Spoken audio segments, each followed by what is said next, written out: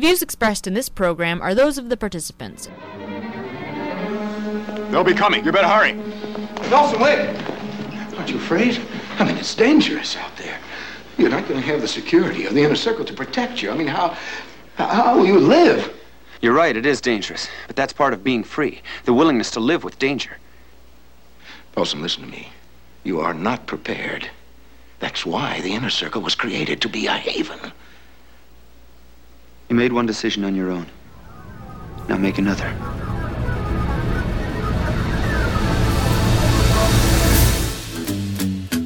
Welcome, everyone. It is Thursday, February the 1st, 2024. I'm Bob Metz, and this is Just Right, broadcasting around the world and online. Join us for an hour of discussion that's not right-wing, it's just right. Fade into color, and color into black and white. Under the bedclothes, everything will be alright. A lot of people are beginning to take their first steps into the political arena, no doubt in the hopes of preserving or recovering some of their fundamental freedoms thanks to the unconscionable state of tyranny our current crop of politicians are intent on enforcing.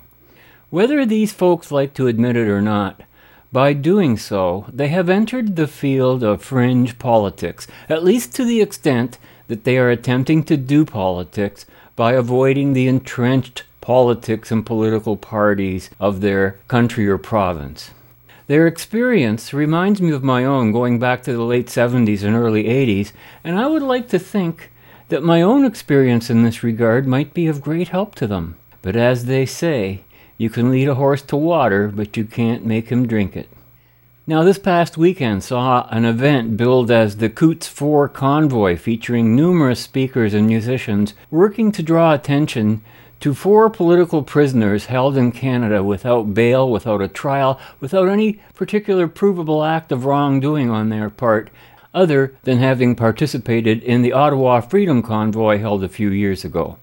Among the speakers attending the event were Pastor Artur Pawlowski and Dr. Roger Hodkinson, who have both been guests on our own show not so long ago. Over the course of today's show, I'll be featuring some of the comments and suggestions that they made at that event, and I have to warn you, when it comes to politics, they haven't got a clue of what they're talking about. And I regret having to say this, but I say it with a great deal of confidence, since I myself was once in the same state of misunderstanding, and I can think of no one else on this planet who has had a greater and longer-term experience on the front lines of fringe politics, a good half-century's worth, than myself. And for those who are unaware, I am a founding member and have been president of the officially registered Freedom Party of Ontario since 1984. And you know what? Political conditions in Canada and in Ontario were the same back in the 1970s and 80s and 90s as they are today.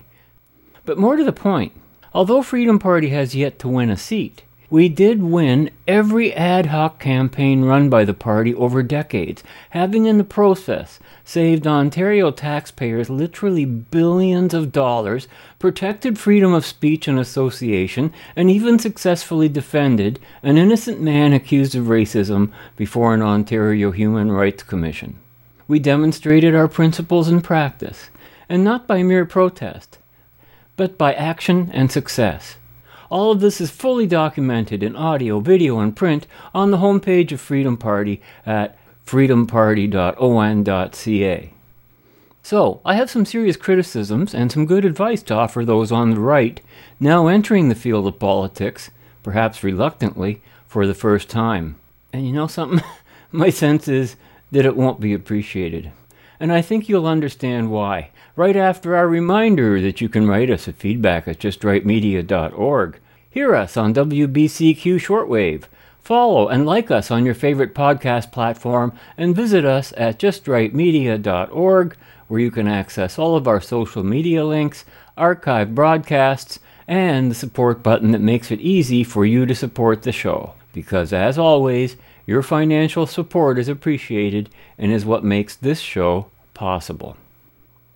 Now, a couple of weeks ago, Robert Vaughn and I were sharing our mutual frustration over the fact that most of the political and social revelations being discovered today by a host of social media sites were already identified, quantified, and rectified over the past several decades of this show's broadcasting history, to say nothing about our own work with the Freedom Party of Ontario. Freedom Party was founded on the first day of the Orwellian year 1984 on the principle that, quote, every individual in the peaceful pursuit of personal fulfillment has an absolute right to his or her own life, liberty, and property, end quote. And the briefest expression of Freedom Party's platform was expressed as, quote, Freedom Party believes that the purpose of government is to protect individual freedom of choice, not to restrict it, end quote. Now, both of these expressions represent what we consider the true right. In every respect, every other political party I am aware of has a platform that is exactly the opposite of Freedom Party's. Parties of the left believe that the purpose of government is to restrict individual freedom of choice and not to protect it. And this is exactly what we see them do without exception, including many of those who like to think of themselves as right-wing, quote-unquote, although they're ashamed of even grasping that label. So what do you suppose the most important and fundamental policy for a party representing individual rights might be? Well, freedom of speech, of course. And when we chose to adopt freedom of speech as a fundamental principle of the party, we would never have predicted the issues and controversies that this would get us involved with. We addressed the federal government's Fraser Committee on Pornography and Prostitution way back in the 1980s, in which we opposed any government restrictions on adult consensual behavior, and found ourselves opposed by groups like the London Catholic Women's League of Canada, as well as by the feminist groups like the London Status of Women's Action Group, who argued porn was a form of hate literature.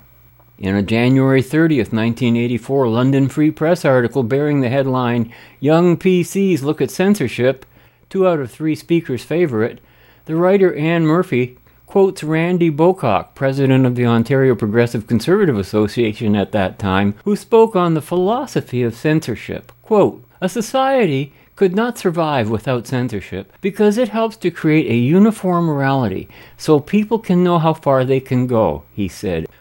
London bookstore owner Mark Emery and Robert Metz of the Freedom Party argued passionately against allowing the hysteria over pornography to trample the freedoms of individuals to choose what they will read, hear, or see. As Mark Emery sees it, censorship of any media, movies, newspapers, magazines, or records is a violation of the Charter of Rights and Freedoms. He blamed feminists and Christians for pressuring politicians for greater controls because they see such materials as a threat to their lifestyles and morality.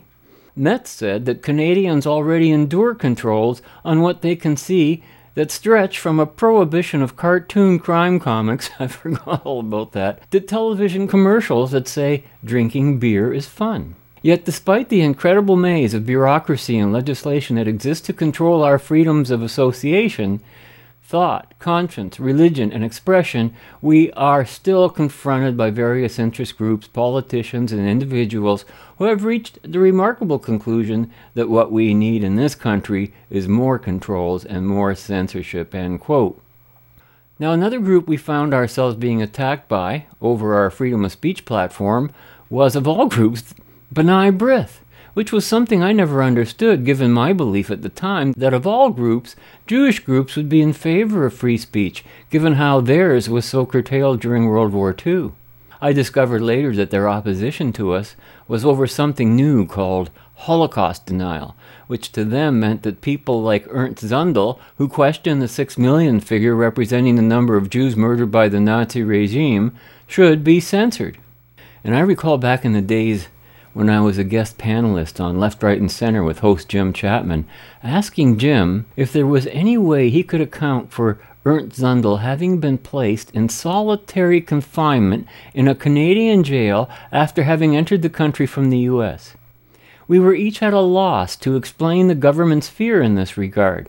Zundel himself had contacted me several times to warn me about what the Canadian government was planning to do. He was twice put on trial and convicted for Holocaust denial, and his lawyer, Barbara Kolaska, sent me a copy of the trial transcripts, along with all of the evidence that certainly gave weight to Zundel's argument. And by the way, as I've been informed later, the decision against Zundel was eventually won in the Supreme Court. But I once recall Zundel being interviewed by Jim Chapman on CJBK radio, and anti-Jewish he definitely was not.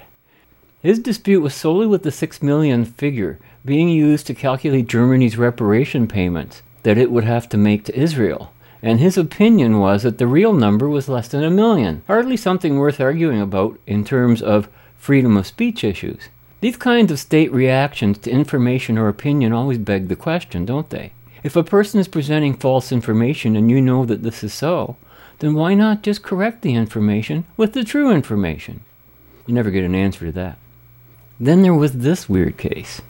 Dated November 1st, 1999, the following letter was delivered by London, Ontario Police to members of a group called the Northern Alliance, which read as follows, and I quote, "Members of Northern Alliance, the London Police Service has identified you and several others as members of the Northern Alliance, an organization which holds extreme right-wing beliefs. As an identified member, we require you to attend London Police Headquarters on Sunday, November 21st at 2 p.m. The London Police Service has organized a meeting with you and other members of the Northern Alliance to allow you to express your point of view," end quote. When I had first had that letter brought to my attention by Northern Alliance leader Raphael Bergman back in December 1999, I thought it was a joke, until I personally phoned the letter writer, Detective Superintendent David R. Lucio, Criminal Investigation Division. In a December 4th, 1999 London Free Press article under the headline, "London Police Violating Right Group Charges," writer Brodie Fenlon reported that, quote, "The Freedom Party sent a letter to Ontario Solicitor General David Tabushi on Monday demanding a list of left and right-wing beliefs considered extreme by the Ontario Police. A spokesperson for Tabushi said the ministry wouldn't be able to comment on the issue until Monday. Northern Alliance was a loose-knit group of Londoners who met weekly at coffee shops and bars to discuss topics such as politics, racism, immigration, and the Ontario Human Rights Commission, Bergman said, end quote. And on December 8, 1999, former Ontario Attorney General Marion Boyd was quoted as saying, quote, "To suggest we've got a police state and that we're trying to suppress everyone's political views is itself an extreme view," end quote. And then there was another issue we got involved with over censorship, one that would never have occurred to me, and that was the Karla Homolka trial, where Karla Homolka and Paul Bernardo were accused and convicted of murdering 3 girls. Reads the headline, "Defiant former police officer refuses to end battle over ban," by Rob Cribb, London Free Press, December 5th, 1994. Quote, "Dom, a retired Ontario provincial police officer, is now one of the most outspoken critics of Homolka's manslaughter conviction in the deaths of Kristen French and Leslie Mahaffey. Members of the Freedom Party unanimously called on the Canadian government to stop imposing control over trial information. What they're banning here is the truth," said Robert Metz, a founding member and president of the London-based party, which was founded on a platform of protecting individual rights. "Our government is saying it's okay to spread rumors and gossip, but if you tell the truth, by God, we're coming after you," end quote. And then there was this story. Quote, this is a headline, "Hamilton City Council voted unanimously to ask the Ontario government to ban Freedom Party's BIA package," which stands for Business Improvement Area. Freedom Party looks forward to facing charges under Section 177 of the Criminal Code, spreading false news, end quote. And that appeared in the summer 1987 edition of Freedom Flyer. Now, have you noticed a haunting consistency to each of these free speech issues? They're all about a fake news media and state attempts to suppress anything perceived as being on the right or opposed to government views. It's the very conflict that continues to this day. And finally, on the censorship theme, here's a list of political books seized by Canadian Customs between December 1983 and January 85 that Freedom Party published back in 1986. And just get a load of these titles. Are you ready for this? All America Must Know the Terror That Is Upon Us. The Anarchist Cookbook. Behind communism. Britain's blunder. Deadlier than the H-bomb. Germany in peace, a soldier's message. The hidden hand. History's most terrifying piece. The hoax of the 20th century. The international Jew. Jewish-run concentration camps in the Soviet Union. Journal of Historical Review. Library of Political Secrets. Proclamation of London of the European Liberation Front. The myth of Marxism. The nameless war. Nazi gassing's a myth. None dare call it conspiracy. The red fog over America. The rulers of Russia. Sacred War speech, August 7th, 1983. The secret powers behind the revolution. A straight look at the Third Reich. The truth about the protocols. The ultimate world order. Zionism rules the world. Political secrets. And finally, 12 underground facts of the Watergate affair. Those book titles read like the daily topics being discussed on Alex Jones and a myriad of other social bloggers today.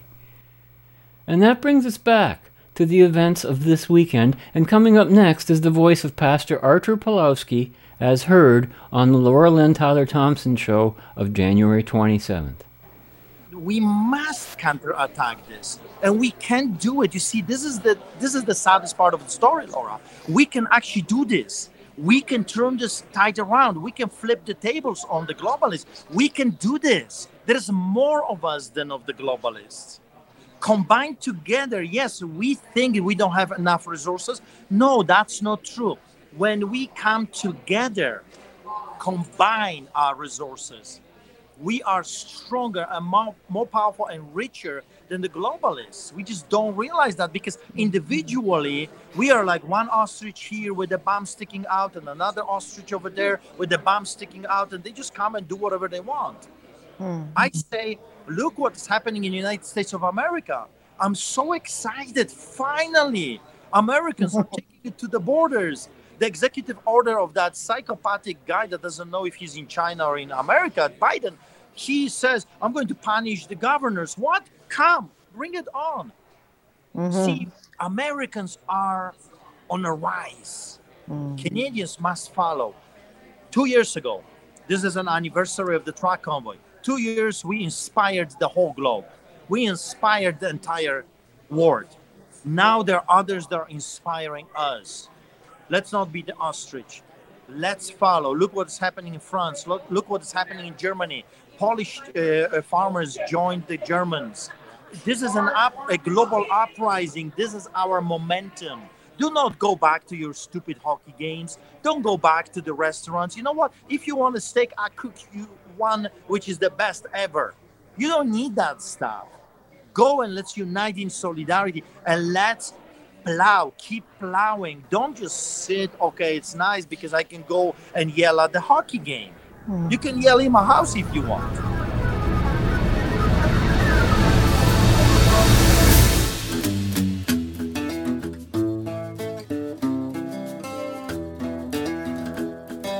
The politicians, instead of suffering, in quote, with the rest of us, what do? They raise taxes so we suffer more, and then they give themselves even more salary. They're raising their salaries as we speak, and for whatever reason, there is this disconnect between the people that, for whatever reason, do not see what's going on, and the politicians and the people like me and you, because we are trying our best to slap them in the face. I just did that here. You see, I was probably the only person that took an aim at the UCP. Listen, those are the rapists that were raping us for the past 3.5 years, and you voted them in. They did not change. They're still raping us. They're still, raising taxes. They're still muzzling people in the hospitals.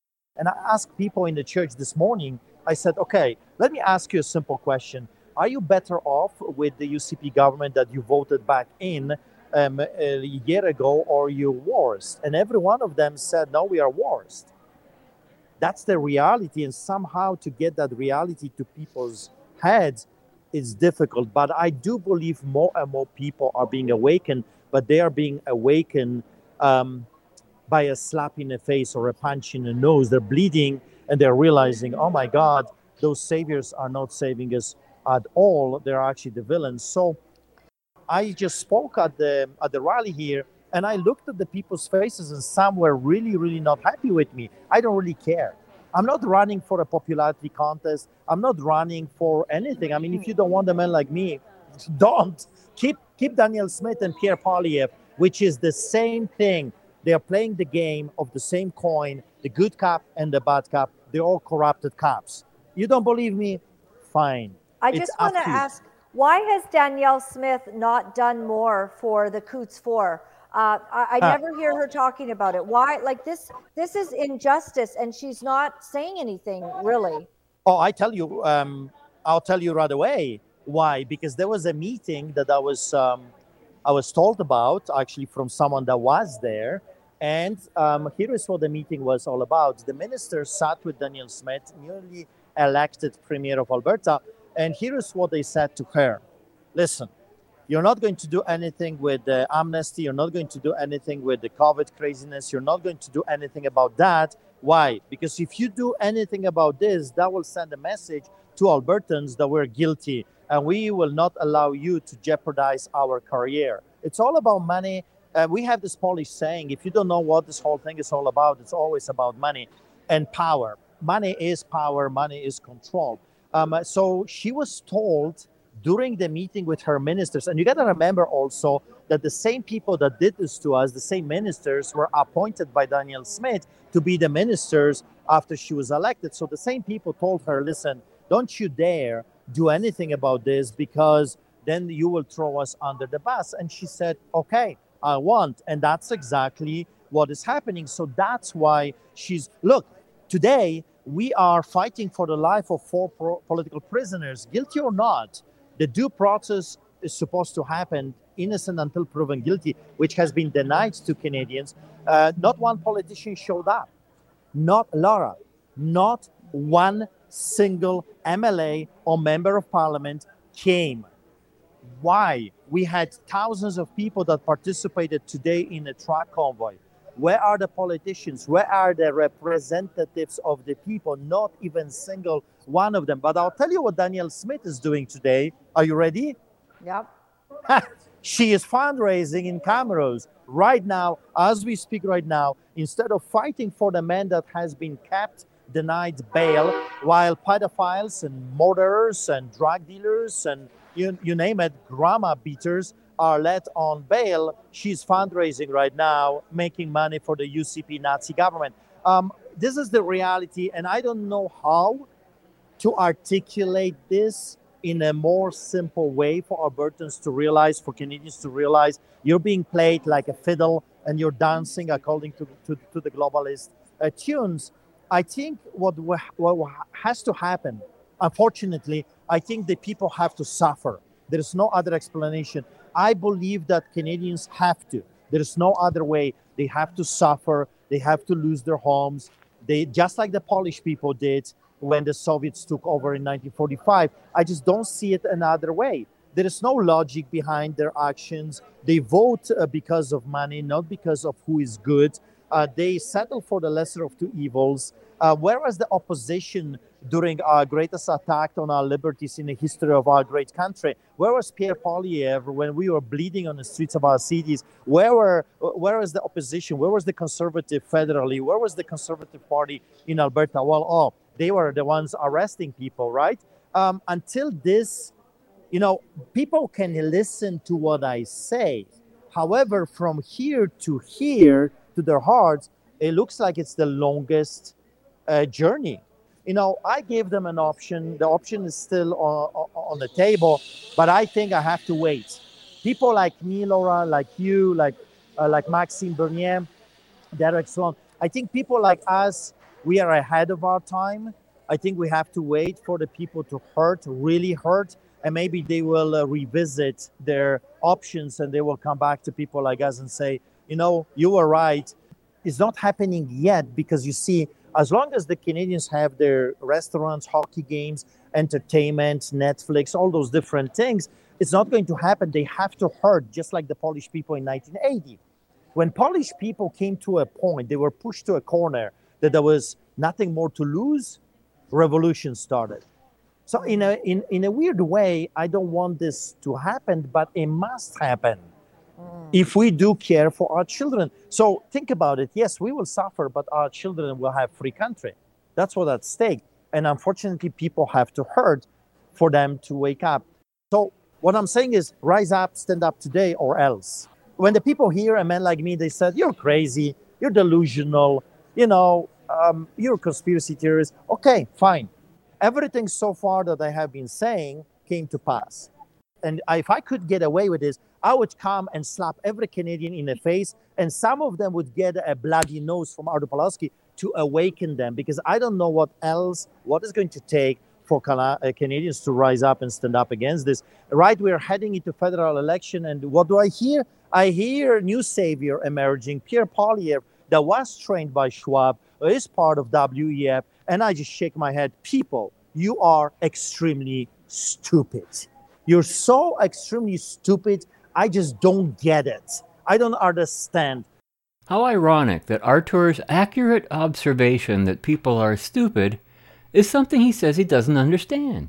Given his own personal background, having lived under a totalitarian system of government, that should have been his starting point of any effective strategy.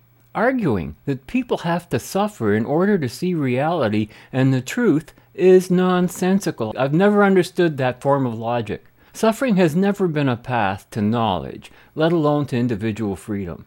People who are in pain are among those least likely to make long-term rational decisions. Given all the suffering caused by politics the world over, you'd think that by now the whole world would be living in freedom, if suffering is the means to arrive at that end. For a clearer understanding of the nature of human stupidity, I would draw everyone's attention to our broadcast of January 11th, coincidentally titled Stupidity, Socialism's Moral Defect, and just as a brief summary, this from our blog post of that show. Quote, "When you're dead, you don't know you're dead. The pain is felt by others. The same thing happens when you're stupid," end quote. Now, Artur Pawlowski's frustration and suffering is a perfect example of this phenomenon.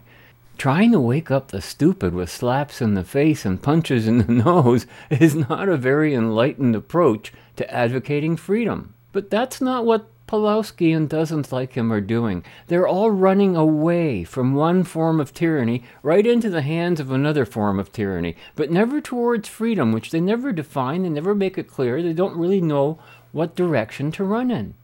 And so they always end up in yet another form of tyranny, though perhaps one less intense than the one that they left behind.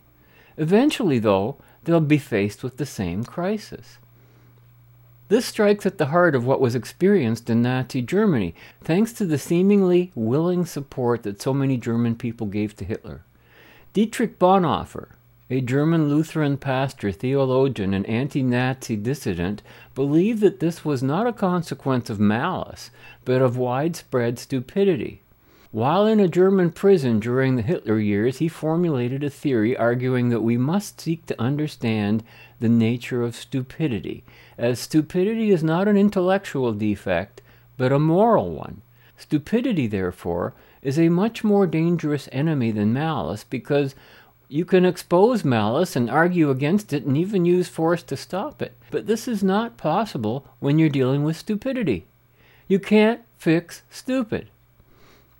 One has but to look at all of the utterly stupid ideas and causes, and quite demonstrably so, being supported in today's zeitgeist.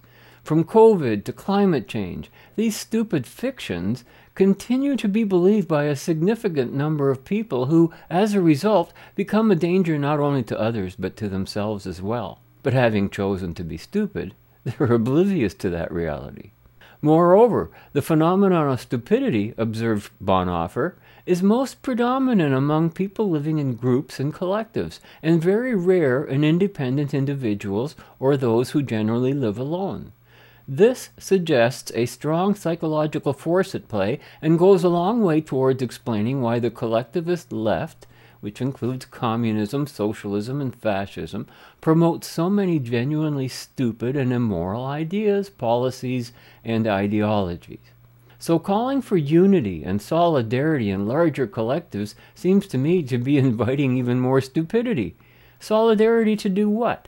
What is the specific action plan, please? What can actually lead towards freedom rather than away from it? Now, not all stupidity is a consequence of a moral defect. As I pointed out earlier, we're all born stupid, in the sense that every individual is born in a state of tabula rasa when it comes to what he or she knows about the world into which they were born. Bill Maher actually touched upon this phenomenon a couple of years ago when he had this to say. Presentism means judging everyone in the past by the standards of the present. It's the belief that people who lived 100 or 500 or 1,000 years ago really should have known better.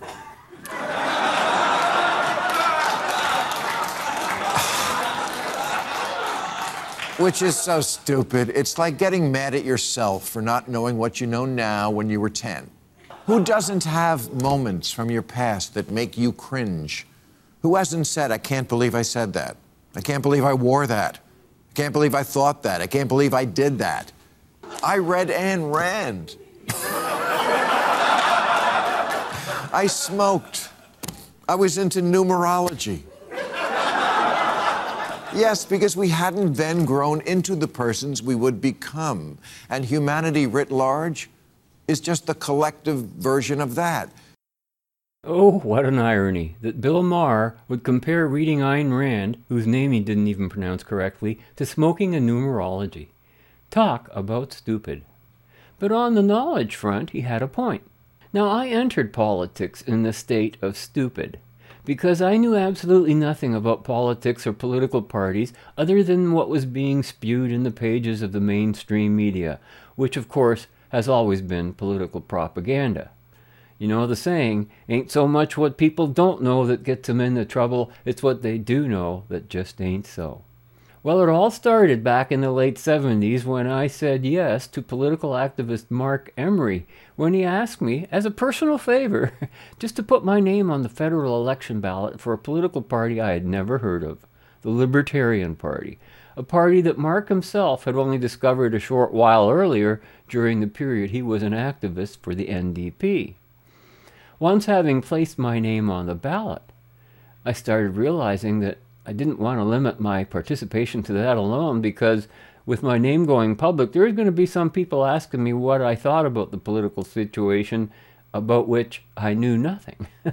So I approached Mark one day while he's standing behind his cash register at City Lights Bookshop, and I asked him what I might be able to say should an opportunity to speak publicly arrive.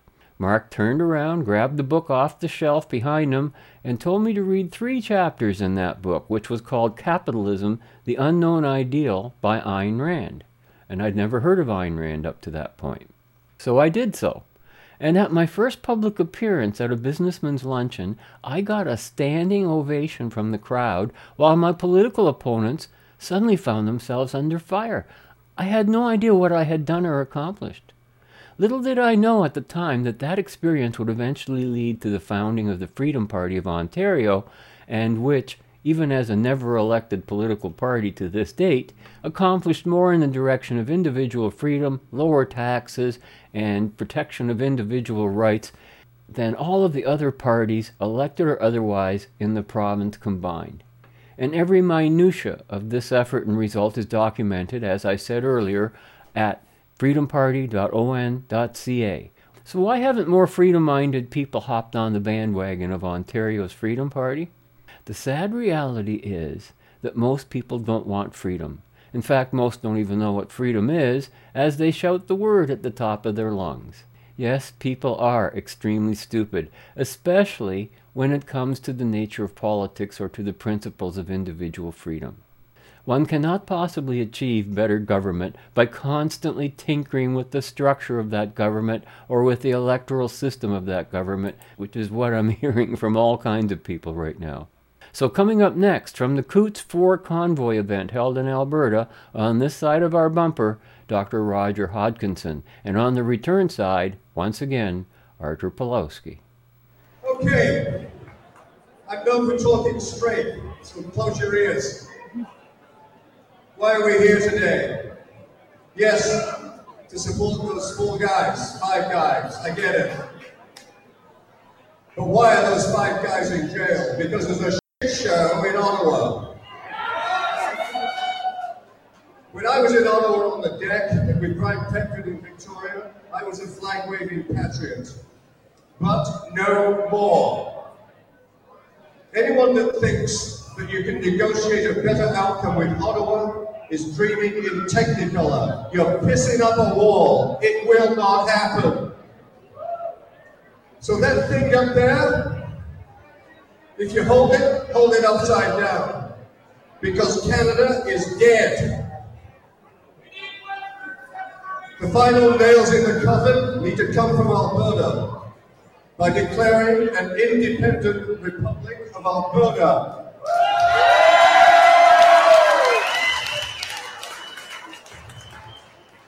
As Paul Alexander says, we need to burn all the institutions down to the studs, every single one of them. The law courts, the police, the media, the colleges, physicians included, they all need to be burned down to the friggin' studs and re-established along the lines of traditional democracy. That is the only way. If we do that, which is very achievable, remember Quebec came within 1 percentage point of being independent. 1 percentage point. Rural Alberta is strongly on side. We can do this providing everyone stops whining and acts. They need to get off their ass and actually get involved in politics, in school boards, in constituency associations. It's not enough to attend meetings like this. You've got to get off your ass and actually do something. Because only by that will we achieve progress. When we take control of the courts, which we can do, I think the first law on the books in the Republic of Alberta should be capital punishment. In Britain, before they abolished capital punishment, the High Court judge would put a black thing on his head and he would say this, and I'd like this to rivet the attention of all the idiocrats that try to do this again, because they are murderers. 5,000 Albertans are dead today because of their actions. State-sanctioned murder. The High Court judge would say to the accused, convicted of murder, the following: you will be taken from this place to a place of execution, and there you will be hung by the neck until you are dead. God have mercy on your soul. Take him away. I'd like that to get the attention of the idiocrats that have brought this calamity on this province of Canada. Ladies and gentlemen, remember that 3-letter word. Act individually. Tomorrow. Thank you.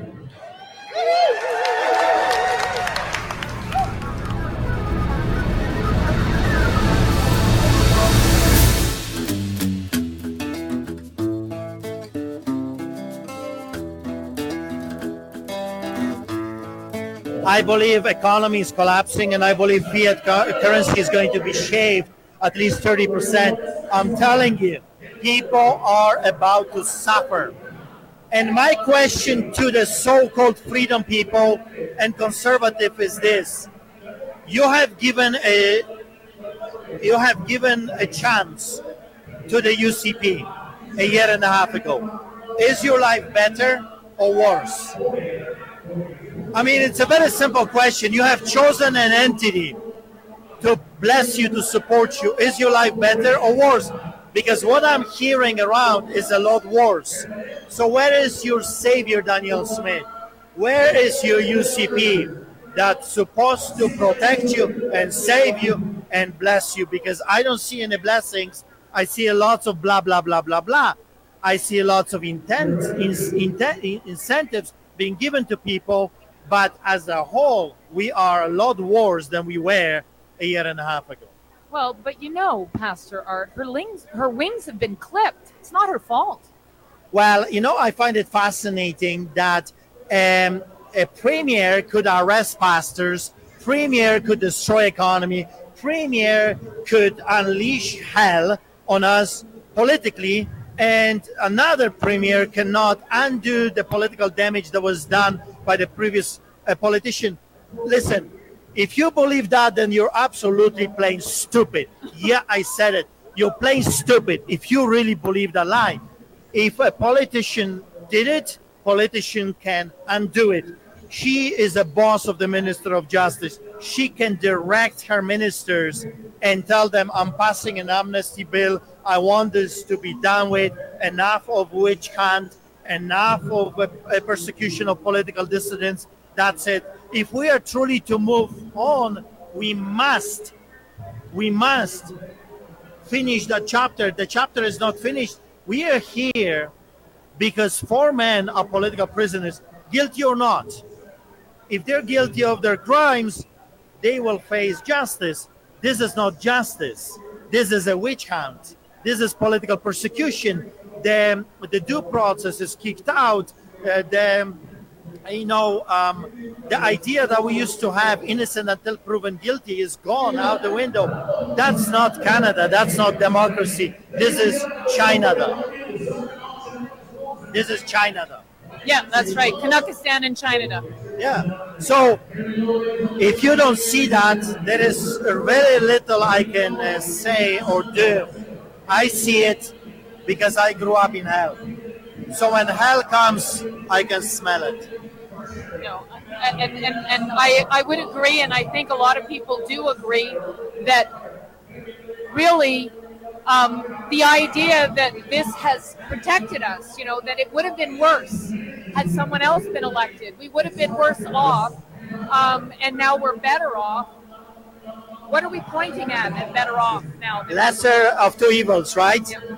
Better the devil that we know than the one that we do not know. You see, I'm sick of it. I don't want to hear it anymore. It's a propaganda. It's a big fat lie that got us in this problem in the first place. Good people do not vote for evil entities. Full stop. If you have voted for evil, you're evil. You're participating in evil. You are listening to Just Right, broadcasting around the world and online. And that last statement from Artur Pawlowski was right on the money. And for his part, Dr. Hodkinson is certainly one angry fellow, and I empathize with that anger and frustration entirely. But his plan to have Alberta declare itself a republic is a rather self-defeating agenda if the desired result is any kind of entrenchment of individual rights and freedom. Remember, within the province of Alberta, its voters have constantly voted for collectivist political parties, including even the NDP. So as I see it, as an independent republic, it will become an instant banana republic, or perhaps more to the point, a Canana republic. And pointing out that Quebec came within 1% of achieving independence is hardly an argument in favor of separating from the rest of the country. Quebec is, and always has been, a fascist province, even fining and jailing people for having non-French signs on their places of business and commerce. The Quebec government was possibly the most extremist entity in the whole country when it came to enforcing COVID lockdowns and mandated vaccinations. I mean, that was one of the main reasons that David Freiheit of Viva Frei left the province to live in Florida. Hodkinson calls on the burning of all state institutions, yet recommends that people get up and act in school boards, constituency associations, and the courts. What, the ones that were just burned down? I mean, none of this makes any sense to me. In a free society, for example, school boards would be abolished, since they represent state control of education and of what is being taught in the classroom. Homeschooling and private forms of education are the only way to go in a free society and for an educated, knowledgeable society. Hodkinson wants to see these institutions, quote, reestablished along the lines of traditional democracy, end quote. Well, exactly what traditional democracy is he talking about? The fascist democracy that I've spent 50 years plus campaigning against? How about trying Not a traditional democracy, but a real democracy, a true democracy, which, like the government itself, must be strictly limited in terms of its power and authority. In a true democracy, the standing rule is that no one may ever vote for any measure or law that violates individual rights in any way, period, full stop. In a traditional democracy, on the other hand, it's the exact opposite, as we demonstrated with our censorship examples earlier. Democracy as practiced today is mere majority rule, and in a free society, no one rules anyone else. In a true democracy, people would be voting for the parties and candidates whose values they actually shared. In a traditional democracy, people vote against the party or politician they don't want to see elected, even if it means voting for another political entity that is no different than the one that they're throwing out. It's like the people who are voting for Poilievre just to try and unseat Trudeau. And you know what? That's the classic definition of wasting your vote while being evil at the same time. Meanwhile, for his part, Arthur Pawlowski began to get pointed in the right direction with his observation of how, quote, so-called freedom people and conservatives, end quote, ended up voting for the UPC and Daniel Smith, UPC, of course, standing for the United Conservative Party. So let me now state for the record, as if I haven't been saying it for years and years, that so-called conservatives and all variants of conservative political parties are the biggest enemies that those who are campaigning for freedom have. Conservatism is poison to freedom, and as Salim Mansour likes to remind us, conservatism is not a philosophy or ideology, it's an attitude. Moreover, while I can appreciate Pawlowski's perspective when he says things like, "This is China. If you don't see that, I see it because I grew up in hell. When hell comes, I can smell it, you know?" But smelling hell is a far cry from getting into heaven. Having lived in a totalitarian country may certainly be one valid way to compare its conditions to the one you're in now, but just seeing the tyranny keeps one blinded to the path towards freedom. Now, I grew up among all kinds of Eastern Europeans. Hungarians, Germans, Romanians, Italians, Poles, who suffered through the Second World War, suffered, and in other horrendous communist conditions, and while they all could describe their tyrannies, not a one had any clue as to how those tyrannies arose or why Canada and America were so much preferable, in political terms, than the tyrannies. I had conversations with dozens of them. Some of them were still of the belief that Hitler and Mussolini had a lot of the right ideas. So that's where their suffering got them. And these are among the people who would be voting in our traditional democracy. Meanwhile, here I was, fortunate enough to live in a relatively free social condition under which I was not forced to suffer in order to see how that freedom was being eroded to the point of fascism, a reality I had already discovered and concluded about in the 70s and 80s. Now, the only individual of whom I am aware that came from a totalitarian country and actually discovered and described the true nature and source of individual freedom was Ayn Rand, born as Alice Rosenberg in St. Petersburg, Russia. And she didn't arrive at her conclusions by remaining mired in her collectivist past. And just for the sake of the Bill Maher's out there, who embarrassingly confess that they read Ayn Rand in their immature years, let me make it very clear that every victory Freedom Party had on the political battlefront was the result of strictly following the philosophy of Ayn Rand. It is so powerful that most people cannot get their heads around it. In fact, in preparing for this show today, I had considered filling the whole hour with examples of all of the incredible political victories we've had, even when every other political interest and party was on the other side of the issue.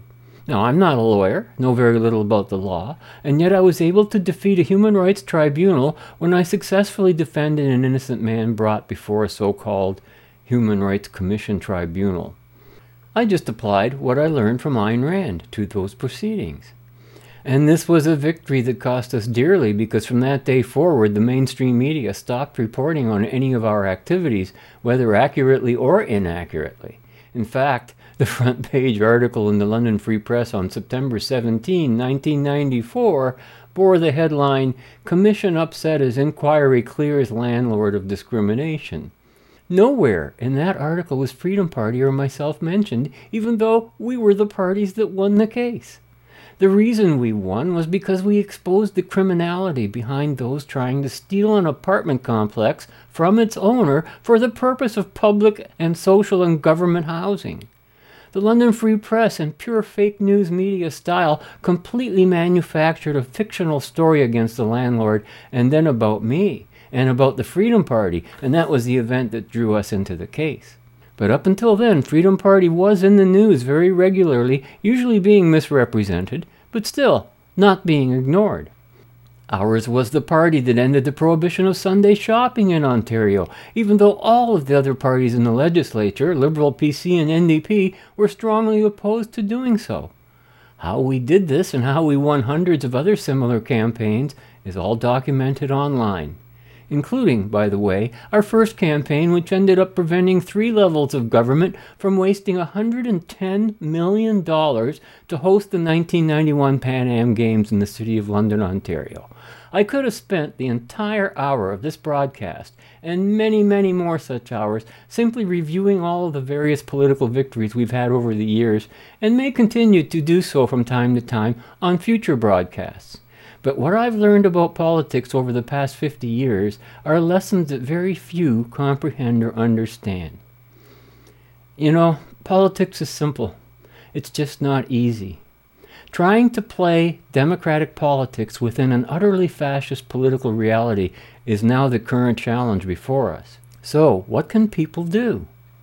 You have to start by learning and understanding what must be done before you can act to do it. We'll talk about that a bit when we return, but first, on this side of the upcoming bumper, reporting on Canada's National Citizens Inquiry, Ken Drysdale points out how most Canadians are utterly oblivious to their political electoral process, while on the return side, Michael Malice, appearing on Trigonometry, points out how everything in human discourse is based on some narrative, and how effective narratives are the key to successful persuasion. Do you think that Canada is forever changed because of what we've been through? Are we going to be smarter? Because, you know, they've got disease X coming. You might have to do another, discovery on how they treat us during disease X and the fear-mongering that's already going on about that. Absolutely. You know what? Right now, the message the government has is they can get away with this because Canadians think that it's over and they want to get on with their lives. But the problem is that they think it's over because they're not watching what's happening. Listen to what's going on in Davos right now. Some of the insane things that they're talking about. And you might say to me, as one of our members of parliament told me a couple of months ago, he said, and I asked him about the WEF, the World Economic Forum, and he said to me, Ken, don't worry about the World Economic Forum. He said, they're just like the Lions Club. They have no power. He said to me, I'm a Lions member. It's the same thing. Don't worry about it. As long as Canadians think that and they're not watching, you're not watching what's going on in municipal politics. You're not watching what's going on in your schools. You're not getting involved in the election process. I mean, there's a lot of crazy stuff going on where they call elections, believe it or not, by-elections. And a week later, it happens. And people don't even know what's gone on. And so that will not stop unless folks start getting involved in the grassroots. You can't believe how easy it is to get involved at the grassroots and start to take some of this over. But until Canadians do that and take that step, it's just going to keep going downhill because they're not afraid of you. If you're not taking your power, they're not afraid of you.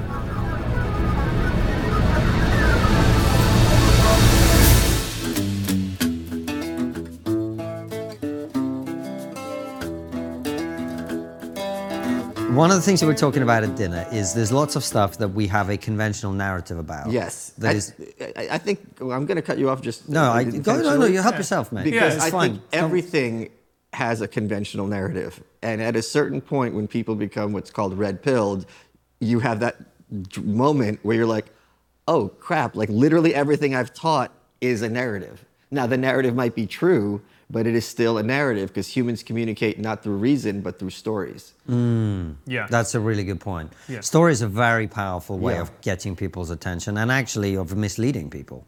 Absolutely. And also because we are emotional thinkers, not rational thinkers, and that applies to all of us to some extent. So when you have a story that kind of makes sense and makes you feel a certain way, it's going to be far more persuasive than its charts and graphs, which can often be faked anyway. And also as well, with a story, you can make it incredibly simple. It's the story of good and evil, the hero's journey. Yeah. Whoever the hero may be, we identify with the hero, and therefore it becomes emotional. And we don't want to look at the nuance and complexity of the issue. The main nuance and complexity of political issues is that the average voter is looking for security, not for freedom.